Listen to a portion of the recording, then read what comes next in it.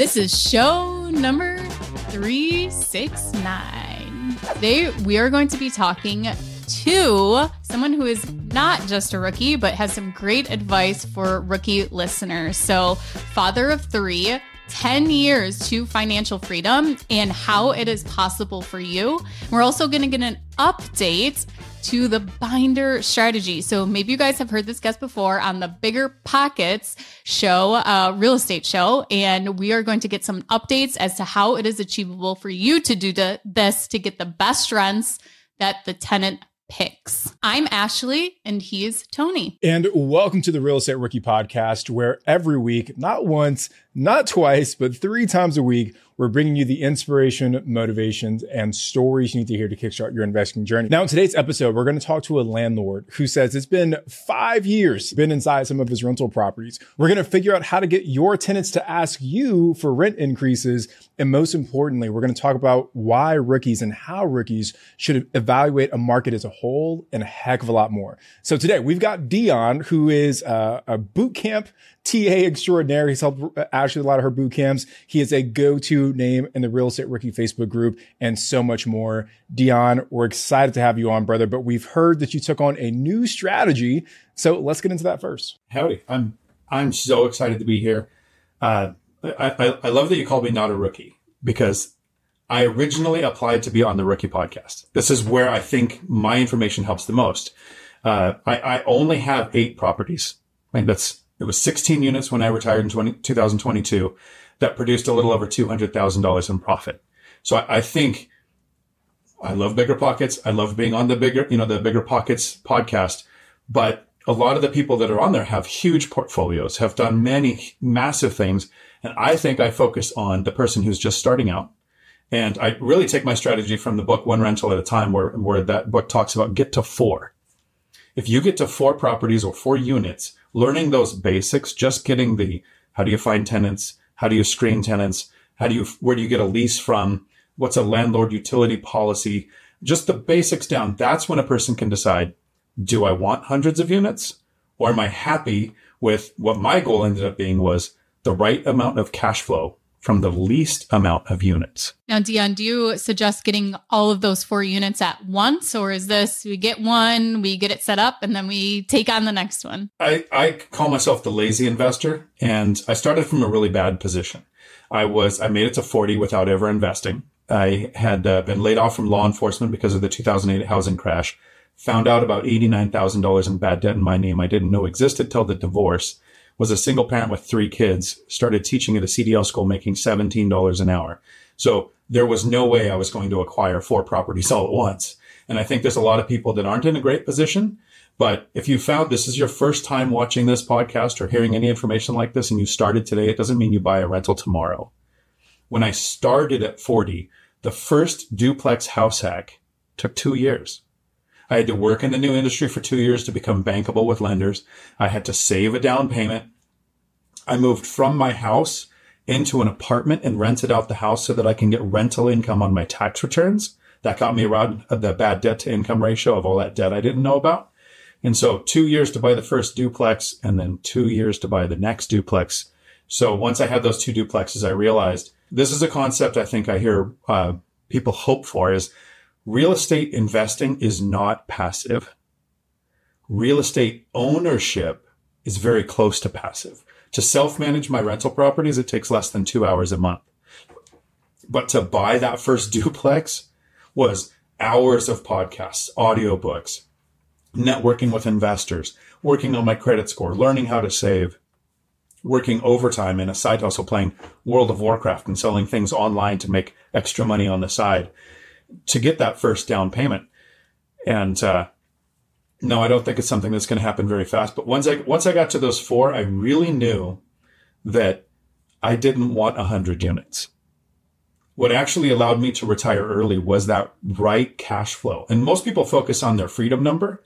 For me, there's really 2 numbers. And I always hear the freedom number. Financial independence happens when work is optional. But I wouldn't want to retire early. For me to live my life since I house hack, drive paid off cars, takes about $4,000 a month. If my cash flow hit $4,000 a month, the last thing I want to do is retire. One health concern, one major expense, one recession. So the financial independence number can happen when your work is optional. But my retire early happened when my cash flow passed my retire number, which was for me 4 times my cash flow. When my rental started producing more than $16,000 a month, I felt kind of silly going to work, even though it was a job I loved. I just realized there's all this time freedom. I could have 15 hours a day that were mine, where the average person, and what I had was about 4 hours a day. So I was tripling the amount of time that I was going to live in the next year. Dion, I think there's a lot of people that are going to want to hear more about how you started and the beginning of your journey. So I'm going to refer them to episode 448 on the real estate show. Dion, first, I just want to give you some kudos, brother, because you said a lot of amazing things in these first 3 minutes here that I don't want our rookies to kind of gloss over. First, you said that you've got a portfolio that's doing $200,000 a year in profits to you, which is phenomenal. And I think that's what everyone's going to fixate on. It's like, man, Dion's crushing it, $200,000 a year in cash flow. Like, I need to be like Dion. But they're probably going to gloss over everything you said after that, which was, it took me 2 years to buy my first rental. It took me another 2 years to buy the second one. I invested a tremendous amount of time, listening to podcasts, reading the books. I moved out of my primary residence so I could get the DTI income calculation to work.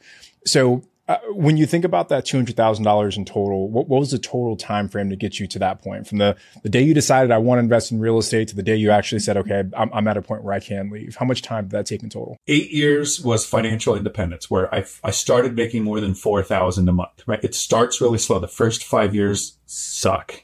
It just doesn't happen fast. We hear of a lot of investors, like Cody and Christian from their multifamily strategy, where Cody had 30 rentals before he could buy a beer. So I stress often that the first 5 years are going to suck, but the next 5 years are worth it. When that income snowball kicks in, and it's not, when I hit the 10-year mark, I had had that duplex for 8 years, 8 years of rent increases, 8 years of appreciation and principal pay down. The next duplex that I got when I was 4 years in had 6 years of appreciation, rent increases, refinanced to lower interest rates. At 12 years, it was a 12-year journey to hit that 200,000. It was 204,000 in 2022 when I looked at my income, and I thought, for most of my working career, I've been in the Marine Corps, I've been in law enforcement, I've been a truck driver and teaching CDLs drivers. I usually made around $40,000 to $50,000 a year, and saved to invest and raised 3 kids. So when it hit 200,000, I was running the CDL squad, been demoted all the way down to the president of the company. I could run my own schedule. I had a job I would have wanted my entire working career, but time freedom was more important. So I hope people understand that, yes, the end result is completely worth it for me. We can't stress enough how much time, energy, and effort goes into those first 5 years. And that's when I think most people quit. Most people want to buy the first rental now, don't realize those first 2 years to save and invest, you don't have proof of concept. You think it's theoretical. You might run into some other people who've done it. Because right now, today, if you started today, that means you're closing in 2026. What's going to happen to the market between now and then? What's going to happen to interest rates between now and then? What's going to happen to your work between now and then? That's the time commitment that comes in. But when you get close to that 10-year mark, I think financial freedom is possible for anybody in 10 years or less, almost no matter what your starting position is. But what are you willing to do? Are you willing to house hack? Are you willing to work overtime? Change companies for a bigger pay increase? Move to a less cost of living area, especially with remote work being as optional as it is now, more than any point in our lives. And there's a lot of people who won't make those choices. And because of that, they'll end up working 20 or 30 years longer than I think they need to. Dion, so much gold in what you just said, brother. And I hope our social team just chops up as much of that as they can to share that message with the world, because that's what I was hoping you would get at, is that there's this infatuation in our society with getting rich overnight. There's this infatuation with finding the easiest, the path of least resistance, right? But oftentimes that path of least resistance leads us to an end result that isn't necessarily what we want, right? And a lot of times the true success that we're looking for takes a little bit of sacrifice, takes a lot of hard work, takes a little bit of doing the things that maybe you don't want to do today. So if there's one thing that I hope rookies take away from this episode, it's first to be patient. Second, to understand, like what you said, most people quit before that kind of escape velocity happens, right? And then third, if you stick with it long enough and you follow the right processes, your chances of being successful are relatively high. You just got to have the grit to see it all the way through, man. So we understand you got into a new strategy recently that you haven't done before. You had to deviate and kind of pivot based on this deal you were working on. So when we get back, I definitely want to hear more about that. Did you know that short and medium-term rentals offer double the cash flow compared to long-term rentals? It's true, and Rent to Retirement just made investing in them easier than ever. Now you can buy fully turnkey short-term and medium-term rentals that are newly built or renovated, leased, and managed. Maximize your cash flow, appreciation, and equity while Rent to Retirement takes care of all the rest for you. Plus, their creative financing options like interest rate buydowns can get you a rate in the low fives, and their investor loans let you buy multiple properties with as little as 5% down. Not 20%, 5% down. But why buy with Rent to Retirement? They're investors just like you and me and rock one of the highest reputations across Bigger Pockets with more 5-star reviews than any other company on our site. To learn more, visit renttoretirement.com. That's renttoretirement.com or text REI to 33777. Again, text REI to 33777 to learn more about how you can get started investing with some of the best cash flowing markets today. Remember when you had to pay to get a lead's phone number? It was like the dark ages until Deal Machine made skip tracing a thing of the past. Now, with your Deal Machine plan, you'll get unlimited access to phone numbers and contact information for no extra cost. That's right, get high-quality, reliable information trusted by leading financial institutions, all fully compliant with the federal Do Not Call list. Explore over 150 data points, including age, gender, marital status, occupation, and a ton more. Trust me, this is the data you need for off-market deals. With new filters, people flags, and color-coded phone numbers, lead management just got a ton easier. Ready to step up your investing game? Sign up for a Deal Machine plan today and gain immediate access to this unlimited treasure trove of contact information and phone numbers. Just head to dealmachine.com/BP. Transform your lead generation and deal-making strategies with Deal Machine. Sign up today and start exploring the unlimited possibilities at dealmachine.com/BP. What does financial freedom mean to you? More time with your family and friends, the ability to take that globe-trotting trip, or do you just want to sleep in until 10 a.m. every day with no boss to answer to? Real estate is your gateway to financial freedom, but rent-ready property management software is what keeps your free time actually free. From seamless online rent collection to custom applications, property marketing tools, and repair request tracking, RentReady allows your portfolio to run on autopilot. The best part is you can manage all your rentals right from your cell phone. And that's why RentReady is my favorite property management app around. I use it for all my rentals. Whether you've got one or a dozen doors, RentReady helps you streamline how you manage your rental properties to create a life you love in 2024. Now, RentReady is already included in your pro membership at Bigger Pockets. If you're not a pro, they're offering a 6-month plan for $1. Visit rentready.com. That's RENTREDI.com. And use the code BP Investor. That's BP like Bigger Pockets Investor to get 6 months of RentReady for $1. Okay, and welcome back from our short break. So Dion, please tell us about your most recent deal. So whenever I talk about the strategy, I think I offend a few people. I'm not somebody who's done the BRRRR strategy. One of the reasons I get so much cash flow is I've never done a cash out refinance. I've never taken out a home equity line of credit. And I've never sold to do a 1031. I like to recycle cash flow instead of capital. So after reaching financial freedom and after retiring, I thought I could probably do the BRRRR strategy now. Because here's a problem I hope everybody has around that 10-year point. I had the rentals. I had the cash flow. Work was optional. And it's hard to say that this sucked, but there was about $480,000 sitting in the bank that I wanted to invest. But I don't want a lot more units. I want the right amount of cash flow from the least amount of units. So I was thinking, first, I thought, why don't I go and buy in another country? I like to spend a few months a year in Colombia, a few months a year in Thailand. I do a lot of scuba diving. And I thought, I'm going to try Portugal. So I thought I'll go there and I'll buy cash. And I had a 2-month time in Portugal studying the real estate market, realized I didn't want to buy there. Instead, I used a strategy that I call my travel house hack. Instead of buying in a foreign country so I could travel there, I thought I'd buy a local house hack, add another duplex to my portfolio, that I take the income from that duplex and use it to pay for Airbnbs and midterm rentals when I travel. So this is my travel house hack, BRRRR. I was looking in my market and I couldn't find deals that worked, but I've seen the biggest shift recently is remote work. I mentioned this. Remote work is more of an option now than at any point in our history. So I invest near Tacoma, Washington, and Seattle is a very high cost of living area. Real estate's very expensive. It's basically, to the people who live in my area, it's unaffordable. It's why they commute. Well, remote workers have pushed out how far people will rent. So rents 45 to an hour and a half, 45 minutes to an hour and a half away from Seattle have gone up 20 to 30%, but home prices haven't. Because the remote workers, well, they'll move further out, rent a bigger place, only have to commute into the office once or twice a week instead of 5 days. They don't want to buy because their company might call them back to the office next year. So they don't want to own a property that they're not looking to become landlords.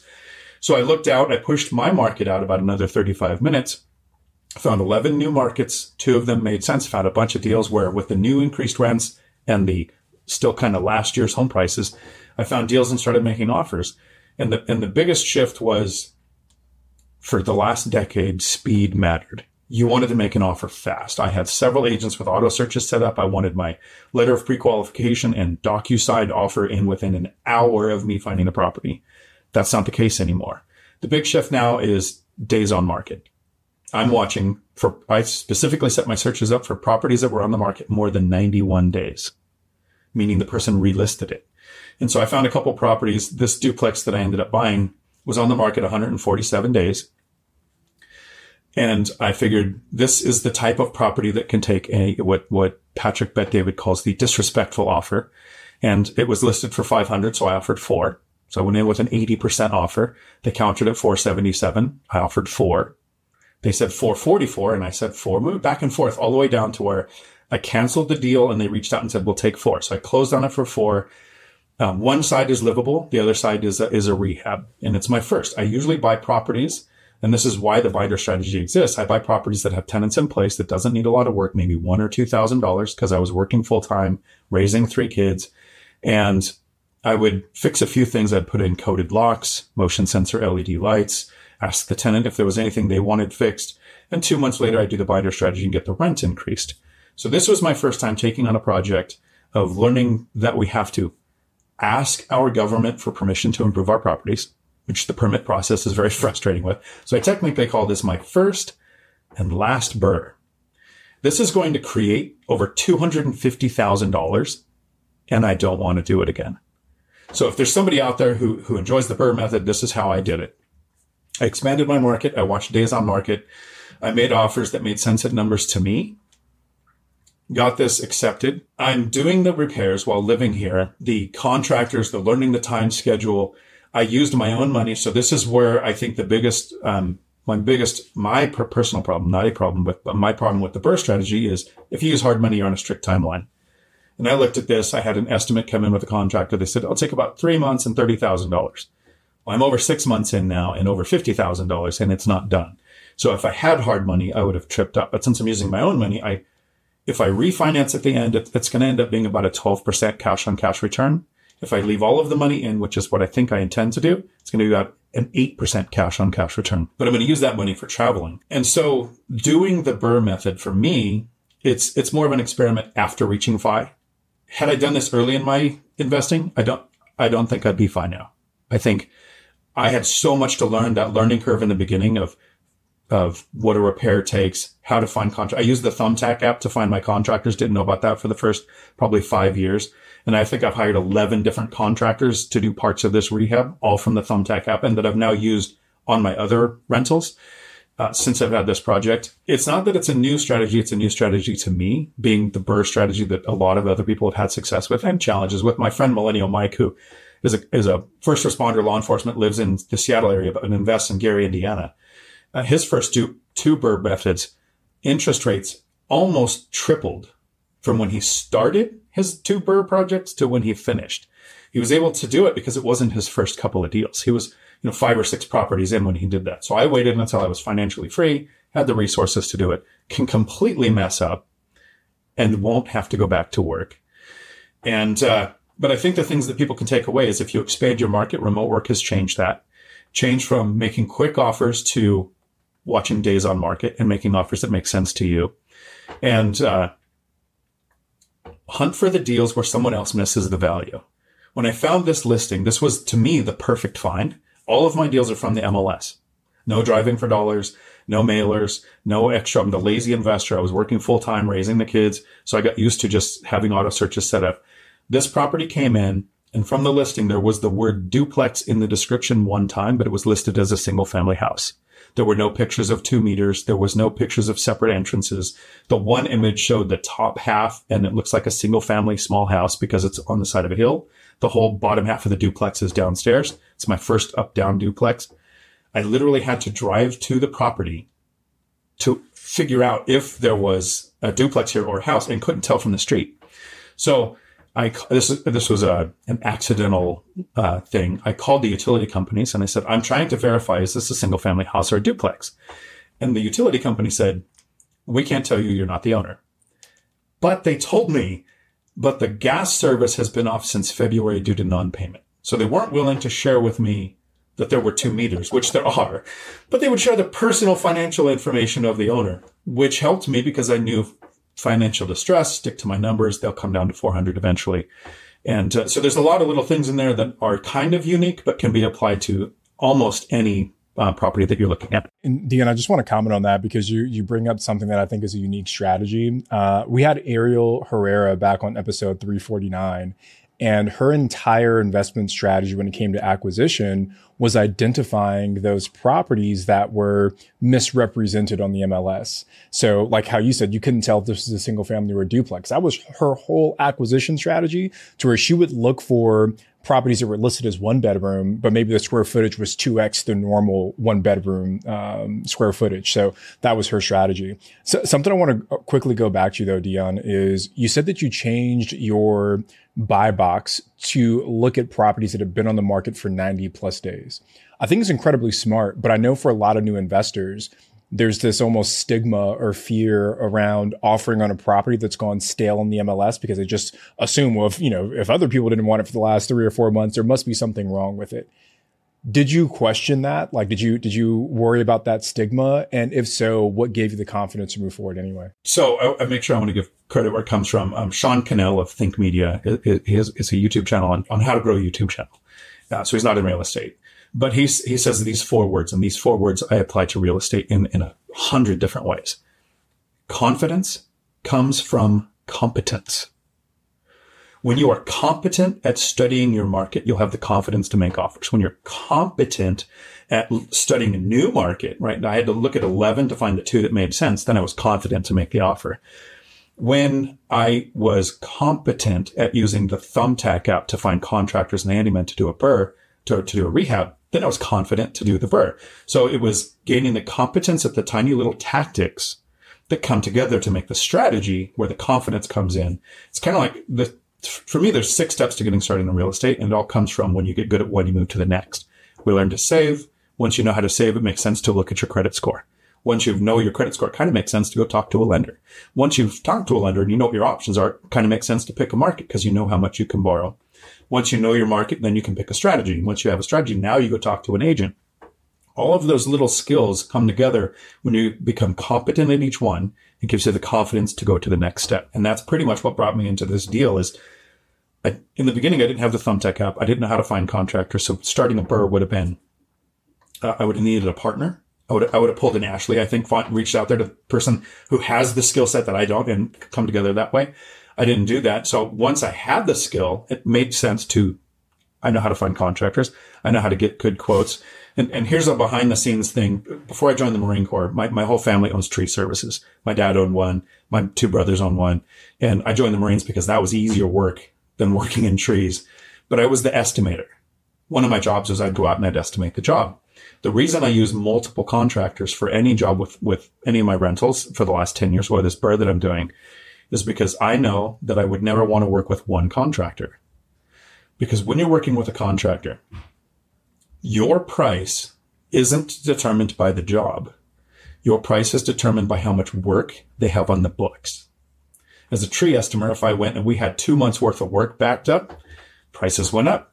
Because if it was going to take me away from another customer, I needed to justify the time. If I was going to have to work on the weekends, I was needed to justify the time. If we have a job tomorrow and then no more work lined up, prices hit rock bottom because we need to eat next week. And that's how most contractors are. So I want at least 3 quotes every time I do a project, not because I found a good contractor. I've got a roofer that's done my last 2 roofs that I had done.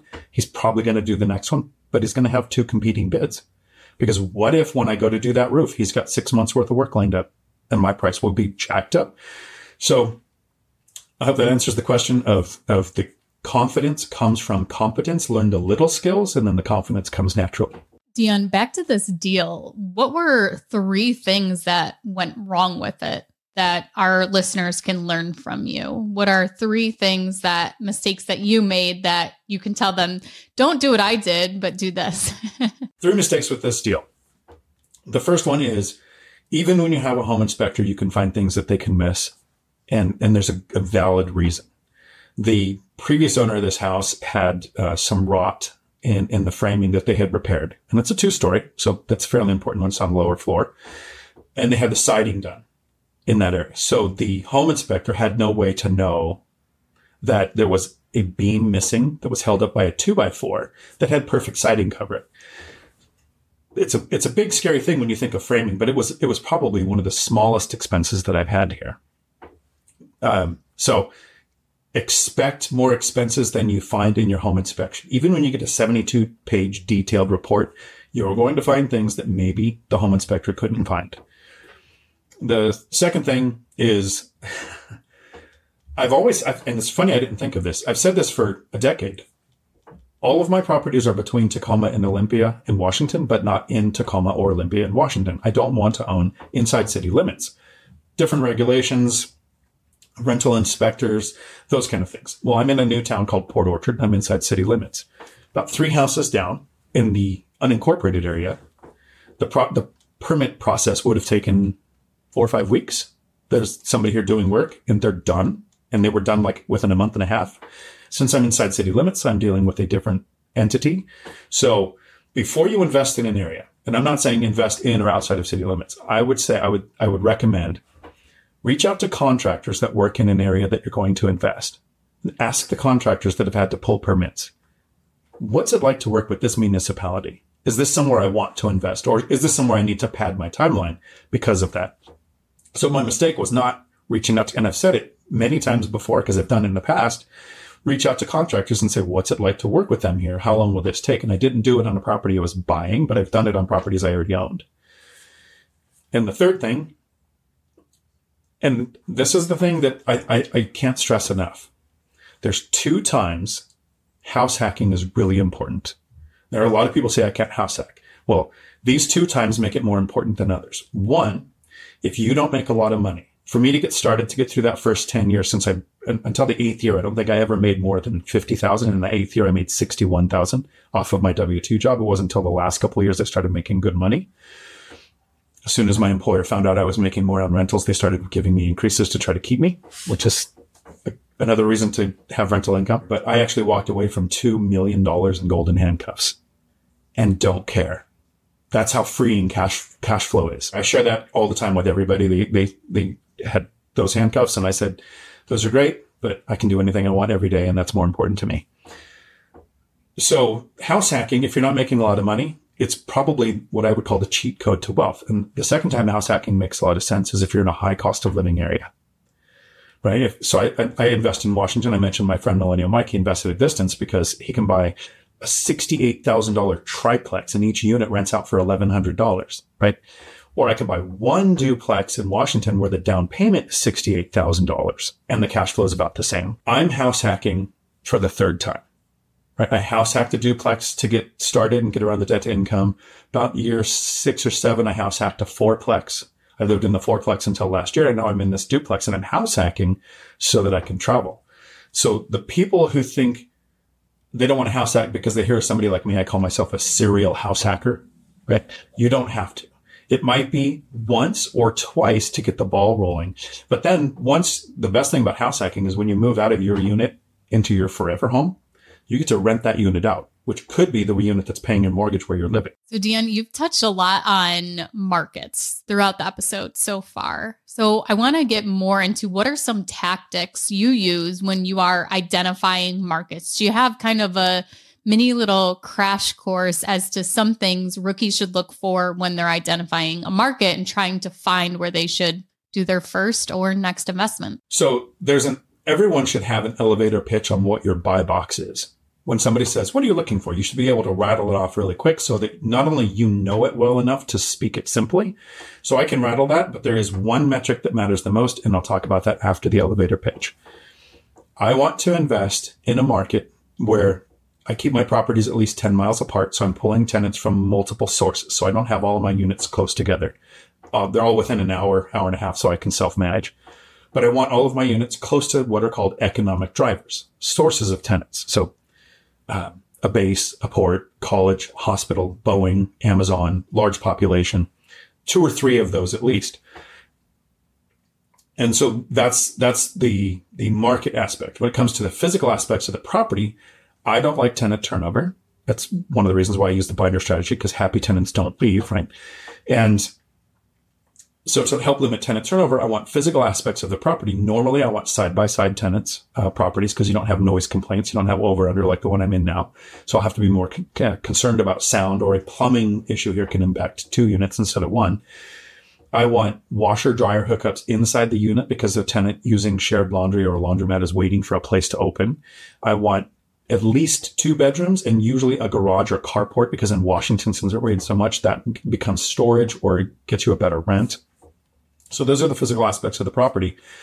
But we all have this kind of elevator pitch on which market I'm going to pick. But here's the metric that matters the most. And this would determine whether I'm going to buy locally or at a distance. And even my friend who invested at a distance, this is how he did it. The most important metric: trusted boots on the ground. My friend that invests in Gary, Indiana, you can see a property listing that looks great, but there might be a street that has 8 condemned buildings and 2 good ones, and one of those is the one you're looking at. And the next street over, literally 1 street away, might have 10 properties with 2 condemned buildings, and you're buying one of the 8 that's better. And so you'll have less tenant turnover, better tenants. How do you know that if you don't have somebody on the ground? I invest locally. I'm the boots on the ground. And I could manage from a distance because I put my systems in place living here. If I was going to invest at a distance, I would do what my friend Millennial Mike did. He had a friend investing for years, watched him, and then piggybacked on his network. So he had the trust of his friend who's an investor. That person had the contractors, the property managers, the handyman, the agents, all of the elements that you need to have the trusted boots on the ground. So if you can't go to the market to be those boots on the ground, you need to have somebody there. And the level of trust that I've heard referenced in the past, probably here on this podcast, is somebody you trust so much, you think they're probably going to be at your funeral. Like, that's the level of trust that you want. And that's what my friend Mike did. Is he watched his friend for years, and then he used his systems. So he might not know the people that are in place on the ground, but he trusted his friend that was the investor. One of the main reasons I invest locally is I'm in a high cost of living area. So that's kind of the last thing to look at is, what are the properties cost? My friend, and his name's literally Millennial Mike, which means he's a millennial. He's got that dopamine hit. I want to buy 3-4 properties. I want to have, this feel of, he's only been investing, I think 5 years. He's got 15 rental units. So he's going much faster, right? I wanted the right amount of cash flow from the least amount of units, which meant 1 property, 1 duplex where the cash flow is over $1,000 a unit.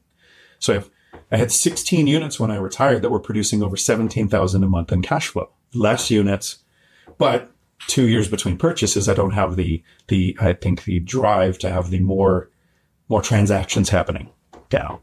Dion, I really want to dive into the buy box piece and just the process for building that out-of-state team once we get back from this ad break. So hold that thought. We'll be right back after this ad.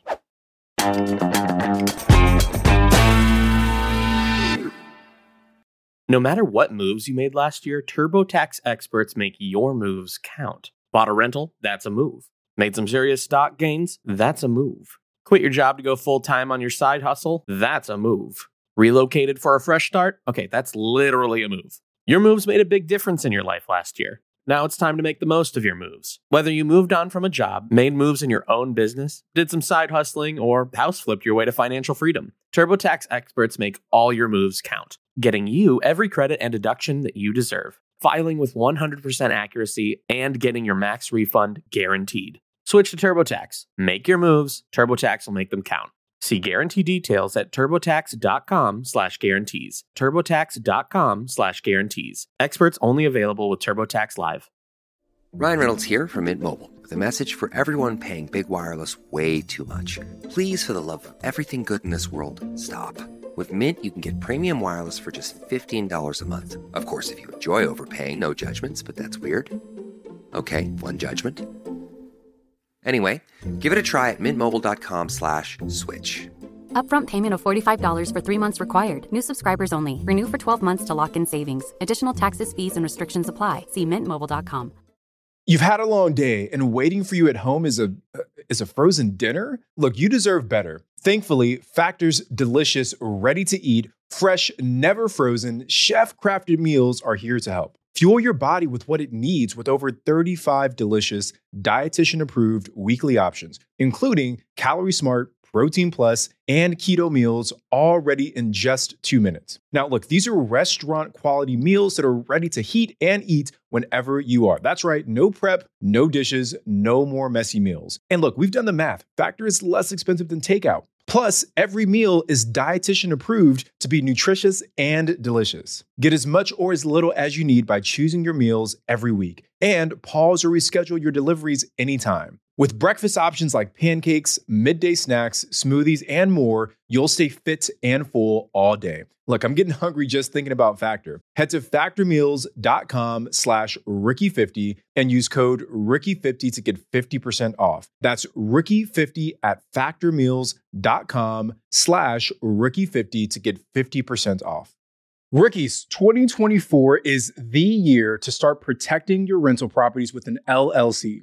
But look, you don't have to do all the paperwork and filing yourself. Corporate Direct is your professional and affordable option for getting your LLCs done right. They'll handle all the state filings, draft your operating agreements, and act as your registered agent. They'll even help you comply with the Corporate Transparency Act, which is a new federal disclosure law affecting every real estate investor. Corporate Direct is a family business founded by attorney, author, and rich dad advisor Garrett Sutton over 35 years ago. Now, his son Ted is a licensed attorney working with him. Together, they've helped thousands of real estate investors form and maintain their LLCs and protect their assets. If you're trying to build a real estate portfolio, do not skip the LLC. Head over to corporatedirect.com to schedule a free 15-minute consultation with an incorporating specialist. Mention Real Estate Ricky and get a $100 discount on your formation. That's corporatedirect.com. corporatedirect.com. All right, Dion, you've shared so much great information so far. And one of the questions that's really sticking out to me is the buy box piece. Because I think for a lot of new investors, they hear the word buy box, they understand that it's important, but the actual mechanics of creating that buy box, I think, can be a little confusing. And while you were talking, I actually pulled up the buy box for our first commercial deal that we were trying to buy. And we wrote this down last summer, June of 2023. We ended up closing on that first commercial deal in December, so 6 months later. And we wrote down that we wanted to raise no more than $1.5 million. Our market type was either an urban destination or a true vacation market. We wanted somewhere between 10 to 30 units on this commercial property. We only wanted seller financing or assumable debt. We wanted a value add opportunity, and then we had some targets for cash on cash and IRR.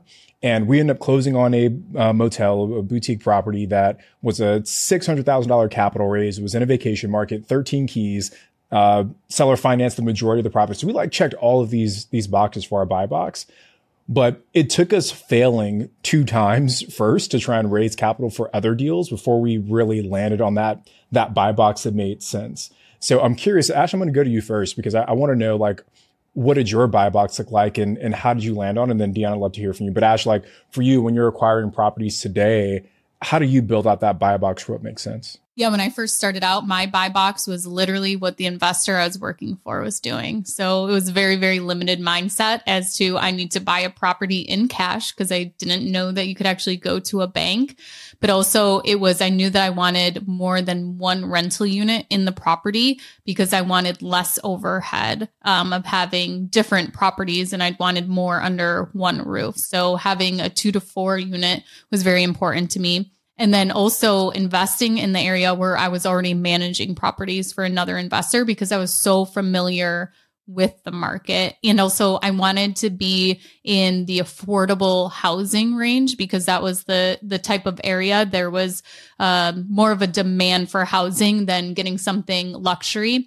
And also starting out, I didn't know a lot about rehabs, remodels. So I was looking for turnkey properties. So Dion, just really quickly, brother, just how did you define your buy box? Because I know you've got the binder strategy. We definitely want to get into that. Before we do, just really quickly tell us, how did you create your own buy box and how can Ricky's replicate that process? So I think this is probably one of the most important things that we do as an investor. And I take this from the Michael Zuber's One Rental at a Time of learning your buy box, studying it for 60 to 90 days to learn what an average deal looks like so that you can hunt for one that beats it, right? And the lumberjack landlord told me one time, because I used to say, well, that means you get a good deal. And he says, no, that protects you from getting a bad deal. And I thought that was great, but you don't know if it's a good or bad deal till you know what the average deal looks like. So here's my twist on the buy box. Chronology. When you're starting out, what are your resources, right? We talk about the end goal. What do you want? Financial freedom or bragging rights for unit count, right? I wanted to buy single family houses every couple of years because I understood it. Rent one out, live there for a couple of years, rent another, and in 10 years, I'd have 5 properties. Well, in my area, single family houses don't cash flow. They just don't. And I didn't have the resources to save 20 or 25% down for an investment property. So I learned about, through Bigger Pockets, small multifamily gets single family lending. And I went for the duplex. I didn't have the funding to do a fourplex. I didn't want to use FHA. I preferred conventional loans. So I could save 5% down for a duplex. And I did a 5% down. So my buy box was duplexes in my area that when I move out and both units were rented, what's my cash on cash return? And does it beat the area average? So in some areas that could be 3%. In my area, it was 10. And in some areas, like, the lumberjack landlord who's in around the Boston area, he's getting 25% on some of his deals. And so you have to know what your market is because you can't say the market because there's over 300 of them, right? You know what works in your market and which asset class performs the best. So I house hacked and purchased a couple of duplexes, but then my resources increased. So I looked at a fourplex and did 20% down owner occupied on a fourplex. And then as my resources increased, my buy box also changed with all of the things I listed off earlier. But I can buy in more and more expensive places as my down payment, closing costs, immediate repairs, and money for reserves grew. I could increase what I'm searching for. And then as I started having that huge lump sum of cash in the bank, and to me, $500,000 was a huge amount. I had never seen more than 10,000 until the last few years when the cash flow from rentals was way more than I needed. That's when I shifted my buy box to I'm searching for another fourplex, or I could self-fund a BRRRR, which is what I ended up doing. And so I think you need to look at what your end goals are, but what are your current resources and how does that impact your buy box? Because your buy box will shift as your resources grow. Now, Dion, you have mentioned the binder strategy throughout this episode, and I know you talk about it on your Bigger Pockets episode that you did, but could you kind of give us a brief overview of what the binder strategy is? And then also, I've been told you've done some updates to the strategy too. So new and improved that maybe nobody has heard about yet. I've actually made several updates to the binder. So what I did is I spent about 10 grand and made a free course. So there's no charge. I'm not trying to sell you on something, but if you go to diontalk.com/binder, it actually has how the binder works, how it works with Section 8, how it works from a distance, how it works with a property manager, when you close on a property, when you should use it again after the first time. And my goal with the binder strategy is to share the information with as many people as possible because it helps the tenants and it helps the landlords. Most tenants live in fear of somebody buying their property, coming in, kicking them out, saying they're going to rehab the property, kicking them out, saying I'm going to move in, or raising the rent so much that they have to leave. And so what I have today is I'll do the quick Cliff Notes version, so we don't make the video too long, of how the binder works. And I actually just did this and it's funny, I'm doing this, and I don't feel good about this, but I'm doing this because Washington State is threatening rent control. So because of the threat of rent control, I did the binder strategy with my entire portfolio again. And so the threat of rent control is going to make me more money. That's what I don't feel good about. But the binder I call it a binder because it's actually done with a 3-ring binder. Now you can do this through email and you can do it through text. I actually, when I use it with Section 8, I've done this through emails. I had Section 8 actually tell me the most we can pay for that unit is $1,800. I used the binder strategy. They agreed to $2,200. And that was a few years ago. Now that property is listed for $3,000 with Section 8 because of the binder strategy. So the idea is the tenants in the properties that I buy are usually, I'm buying them because the old landlord doesn't want to kick the tenant out, hasn't taken care of the property, probably hasn't raised the rent. So they're not making enough money to keep the asset. That's why I'm buying it. So a lot of investors will run the rents at where they're at, and it's not a good looking deal. But I will run the rents 10% below what area average is, and all of a sudden it becomes a good cash flowing deal because so far I have not had an experience where the rent doesn't go to at least that much. The front page of the binder is, and this could be the top portion of your email as well, is from Redfin or Zillow, and it shows the property. It'll actually show the current estimated value. I share it with the tenants and I say, this is the property you're renting. This is what it's worth. This is what my property taxes and insurance are based on. The tenant doesn't care. Our expenses do not set rents. That's something new investors usually get wrong. They think my mortgage is this. I need to charge this. If our expenses impacted rents, a paid off property and a property with a mortgage would rent for completely different amounts. But they don't. The tenants don't even know if you have a mortgage. I'm sharing this because it's transparency. This is information the tenant can then go look up when I'm done talking, so they can verify my information. The next page in is the fair market rents from housing or HUD and what their current increase is for the next year to say this is what the housing authority would pay me for this unit. Then the next few pages are the actual lists of rentals in the area. Now, this is an actual binder that I just did about a week and a half ago, and I'll share the actual experience. Tenant is at $1,400. Area average rents are $1,900 to $2,100. So if I go in as a landlord and I say, hey, it's 2024, and I'm really sorry they're talking about rent control, so I'm going to raise your rent to $100, I'm a jerk. A $100 increase would make me flamed on Facebook. My tenant might leave. They might break something before they leave. But I go in and I share the binder strategy. I show them the front cover. I show them what fair market rents are for housing authority. I share them the other rentals in the area that are as similar as possible. Same bedroom count, garage, no garage, whatever the tenant is in. I'm sharing them what they can then go and look up. And I say, you're paying $1,400. Area average right now. If you moved out, I'd have to spend some money, fix the place up. I'd probably get $2,100 because that would be the newest, shiniest rental in the area. I don't want you to leave. And to make sure you don't get too stressed out, I don't want to raise your rent to $1,900. That's not what we're doing today. So I kind of, because that's the first knee-jerk reaction they're going to have as well. That's what you want to take the rent to. And I say no. And so here's the magic question. I just say, what do you think would be fair? I've never had a tenant say, well, my rent to go down. Or it should stay the same. I've had a couple of tenants say, well, let's go up at $500 or $600. And I said, that would be great. I think that's too much. Why don't we go up $400? Right. So because they see how the disparity is between where they're at and what it's going to cost them if they move and what I could get if they move. On average, most tenants will ask for about 60%. That if it's not quite, they don't quite cut the difference, they get a little closer. Once in a while, I'll have a tenant ask for something less, and it's a conversation. I could say, well, that does seem fair to you. Do you see how far you are away from area average? And then they'll come up a little bit more. It's more common that they ask for too much. So this last tenant said, well, why don't we go from 14 to 18? And I said, how about we go from 14 to 17? So we'll do a $300 increase this year. Next year, we'll look at rents again. Maybe there'll be a small increase. Or maybe, and this is what a tenant did when I did the binder strategy about 3 weeks ago, asked for a 2-year lease. So it was a $250 increase for her. And she said, but I'll do this if we do a 2-year lease. I'm totally happy with a 2-year lease. I've got a tenant longer, less tenant turnover, and she is protected from the rents going up next year. The idea with this is if I went into the tenant or just sent an email to the tenant saying, hey, your rent's going up $100, I'm a jerk.